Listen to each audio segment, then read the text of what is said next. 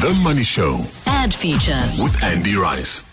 Andy Rice this evening talking about complaints and the advertising complaints. This is one of your everlasting bugbears, and that is that you can get an ad suspended from being broadcast with not too much effort, it would seem. Yeah, good evening, Bruce. I hope you're well. This is another of the rulings of the Advertising Regulatory Board. In this case, they ruled in favour of the advertiser rather than the complainant. It was a Volkswagen parts advertisement on television, and it's not the content that really concerns me in this discussion. It's the fact, as you alluded, that you can, in effect, cause a campaign to be frozen in its tracks simply if you complain to the ARB. And I'm just talking about one complaint. And if you were to do a kind of bit of very basic and probably slightly inaccurate mathematics, you'd realize just how divorced from reality that is. You know, if you take a top TV soapy, it might have an audience of up to 10 million per episode. And if you said that maybe 1 in 1,000 might be offended by an ad they see, and of those, if 1 in 1,000 only take the effort to complain, then you shouldn't just end up with one complaint. You should end up with at least 100 arithmetically. So we're not getting anywhere near that. So the ability of one complainant to, as I say, derail a campaign so abruptly seems to me a very unfair situation in terms of on whose side are the regulations. And that, I think there should be some kind of... Who's taking on the regulatory board, the advertising regulatory board here, Andy? I can't imagine that the advertising industry, which is overseen by the advertising regulatory board, takes too kindly to the sort of broad brushstroke regulation. That's probably why quite a considerable number of advertisers haven't joined the team at the ARB. In the old days of the Advertising Standards Authority, if you go back about kind of 20 years, then it was all but legally enforceable, their rulings. And then it started to fall apart when a couple of advertisers challenged the process. And the ASA, with other problems, went under, and now the ARB is its replacement. But it's an entirely voluntary organisation. You join it if you want to, but you are not in any way necessarily obliged, other than reputationally, to go by their rulings. And I think that's one of the reasons that these complaints cause such a hoo-ha in the media, because it is a voluntary organisation that's causing havoc. And that's not really the ARB's fault, but you have to have some way of a minimum quantification of the number of complaints received versus the audience that might have been exposed to the advertising. And that may be there, but I'm unaware of it. Now, you've been talking for a long time about poor COVID-related advertising, and finally you found us an example, and it's a glorious example, of what COVID advertising should be like. Are you going to play it? Or no, a bit of context first, Andy. A bit of context. Give me some sorry, I wasn't sure whether you were poised to press the play button. I am. Yeah, I'm so poised, but I can't be poised without context, Andy. Need context. Well, this comes from the UK, and it's a campaign that they just started to try and persuade people to go for the vaccination. Something that we're going to need to do particularly strongly and effectively in this country, I suspect. But over there, they've done very well, and they've had a very high level of applications for vaccinations. But this particular one demonstrates to me the way that you don't have to follow slavishly a kind of what I've called in the past a lecturing approach. This features Sir Elton John and Sir Michael Caine, both of whom are auditioning for a unspecified part in some vaccine advertising, pro-vaccine advertising. And Elton John is the first on, and you'll hear what happens. He's very confident that he will pass the audition. Of course he is. This is Elton John, followed by Michael Caine. It's an advert about people auditioning for an advert. Elton John, audition, take one. My name is Elton John. Cut there. Little less showbiz, Elton. My name is Elton John. Bit more showbiz. My name is Elton John. Let's go for your Michael Caine impression. Just let's see what it's like. My name is Elton John. Beautiful. Cut there.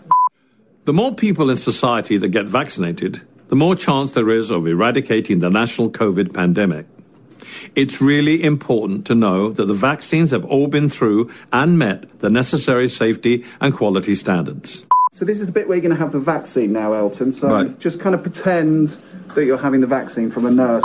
Oh, What was that, Elton? that was me acting. Okay, let's cut there. And as you can see, I'm still standing. Yeah. Wow. Okay. Thanks, Elton. We'll let you know. Oh, well, at this short notice, you won't find anyone bigger. Thank you. Hello, my name is Michael Caine. I've just had a vaccine for COVID. It didn't hurt. Not many people know that. And cut there. Marvellous. That was fantastic. Thank you. Sir Michael. Claire, let the little fella know he didn't get the job. Let the little fella do. He didn't get the job. It's just lovely because they take icons in a society, and you can do that in absolutely every society on earth, taking loved icons and letting them take the mickey out of themselves in the context of a vaccine, and it'll work.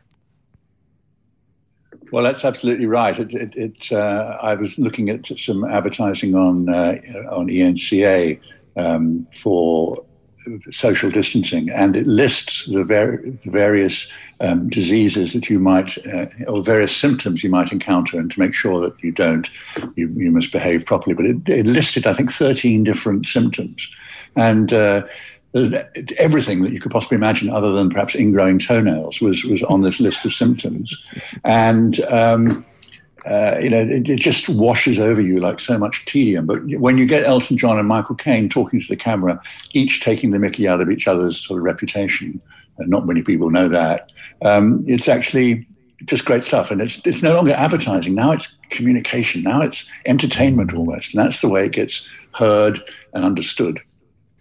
And it's just so refreshing to see Elton John not being a twit. I once interviewed him outside Theo Fennell's Fulham jewellery store, and his friend Theo Fennell was making little copies of Tabasco bottles, and to cover your Tabasco bottle, because nobody wants to have a Tabasco bottle on the table, so you make a little silver sheath for it with the Tabasco logo on it. And I was deeply cynical about this and suggested to Elton John it was a waste of time, and he didn't take kindly to that. But that's the last. We haven't spoken since. But he looks more laid back today, does Elton John, than he did back then. Talk to me about retail expenditure and why men just don't matter, or fathers matter considerably less than mothers. We've just had Mother's Day, and I think quite a lot of money gets spent around that. Yeah, as you say, we've just had Mother's Day, and everybody buys everything from roses to chocolates to Porsche 911s. And there was a study done in the US for the last sort of sensible year, which was 2019, as to how much money was spent on Mother's Day and also how much was spent on Father's Day. So Mother's Day retail gift expenditure in 2019 was quite strong. It was totaled about $25 billion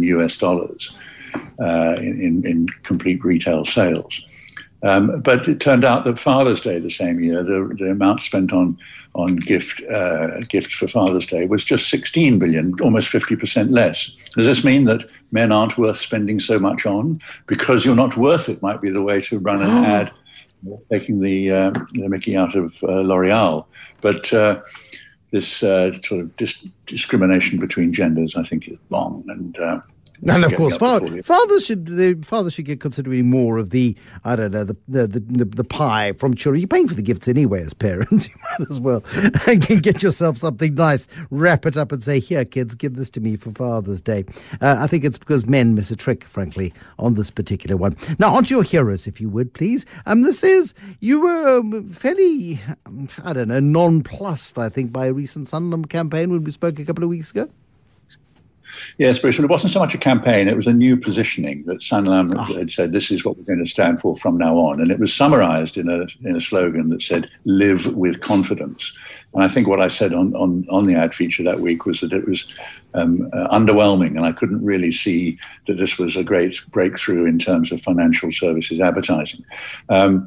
But to a large extent, I've been proved wrong by the actual work that has stemmed from that positioning. And in the same way that you said just now that using Elton John and Michael Caine in British advertising takes you into an entirely different realm, so it is with this one, because what Sanlam have done is hire the services of a number of people, but the first one out of the blocks is Jose Mourinho. And anyone who's ever had any involvement with watching football will know who Jose Mourinho is. Recently moved to Roma following his summary exit from Tottenham Hotspur. But he's absolutely a character, and self-deprecation is something he lives with. And essentially what they have said was, we need a celebrity endorser for this campaign to break through, and I'm all for that. But you must make sure that the values of the endorsed brand match the values of the endorser. And in this particular case, as I say, it's Jose Mourinho. When you're talking about living with confidence, if ever there was an example of a man on this earth who demonstrates great self-confidence, it has to be Jose Mourinho. And on top of that, the production, I think it's a King James Cape Town advertisement. The production values are fantastic. It's a beautifully shot little movie, and there's some lovely, nice vignettes that bring a smile to your face. So if you haven't seen it, keep watching your TV, because it will crop up soon, or else search for it online. Live with Confidence, featuring Jose Mourinho and others still to be released. A definite hero for me for this evening. And this is what it sounds like. In the game of life, one important thing can increase your chance of success. Confidence. Confidence is the game changer. Confidence! Where do I find that, Jose? First rule, you need a goal. I don't play soccer. Nice color. Right? But not that kind of goal. What do you want from life? Happiness. Success. Checkmate. Less worries. Next, you need a strategy. I gotcha. Like a game plan. Exactly. Put in the work and stick to it. Nothing pays better. Trust me. No. Then you need to be patient.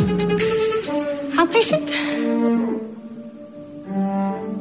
More patient, success cannot be hurried. And most important of all, you need the right team behind you. Do all these things, and you will have the financial confidence to achieve anything. Anything? And everything, my friend.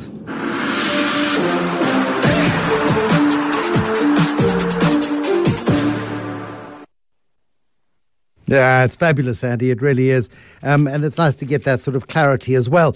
Now, Johnny Walker, I'm seeing lots of really positive commentary about Johnny Walker's 200-year celebrations. You're not buying it, not one little bit. Well, I have no problem with celebrating when a brand gets to that remarkable milestone of 200 years of successful business and successful distilling in this particular case, Johnny Walker. But it's a premium brand. It's only got to where it is in the world by being true to its premium credentials. They've known what kind of tone and personality they need to use to lift it above the mainstream brands. And the stuff that's on television at the moment is so not right for Johnny Walker, in my opinion, that it goes against all those basic rules. And it kicks off with a voiceover that intones, 200 years is no mean feat, but rest assured we haven't missed a beat. Now, that's kind of like the winner of a grade 5 poetry competition. But in fact, that's probably rude. That's probably rude to grade 5s. And then what comes up next? Lots of lovely pack shots and a competition to win wonderful prizes. And this whole wham, bam, pilot high and sell them cheap is so wrong, in my view. This, what they call pack and brag advertising, is so wrong for Johnny Walker, which should be reinforcing its premium brand credentials, which clearly it has done to have endured so healthily for 200 years. But if they do this kind of stuff, I think that they'll start to erode their premium positioning. Well, I'm going to wrap it up with a rhyme on my own. Wham, bam. I wish your name was Sam. Anyway, thank you, Andy Rice. Andy Rice with Heroes and Zeros this evening on The Money Show.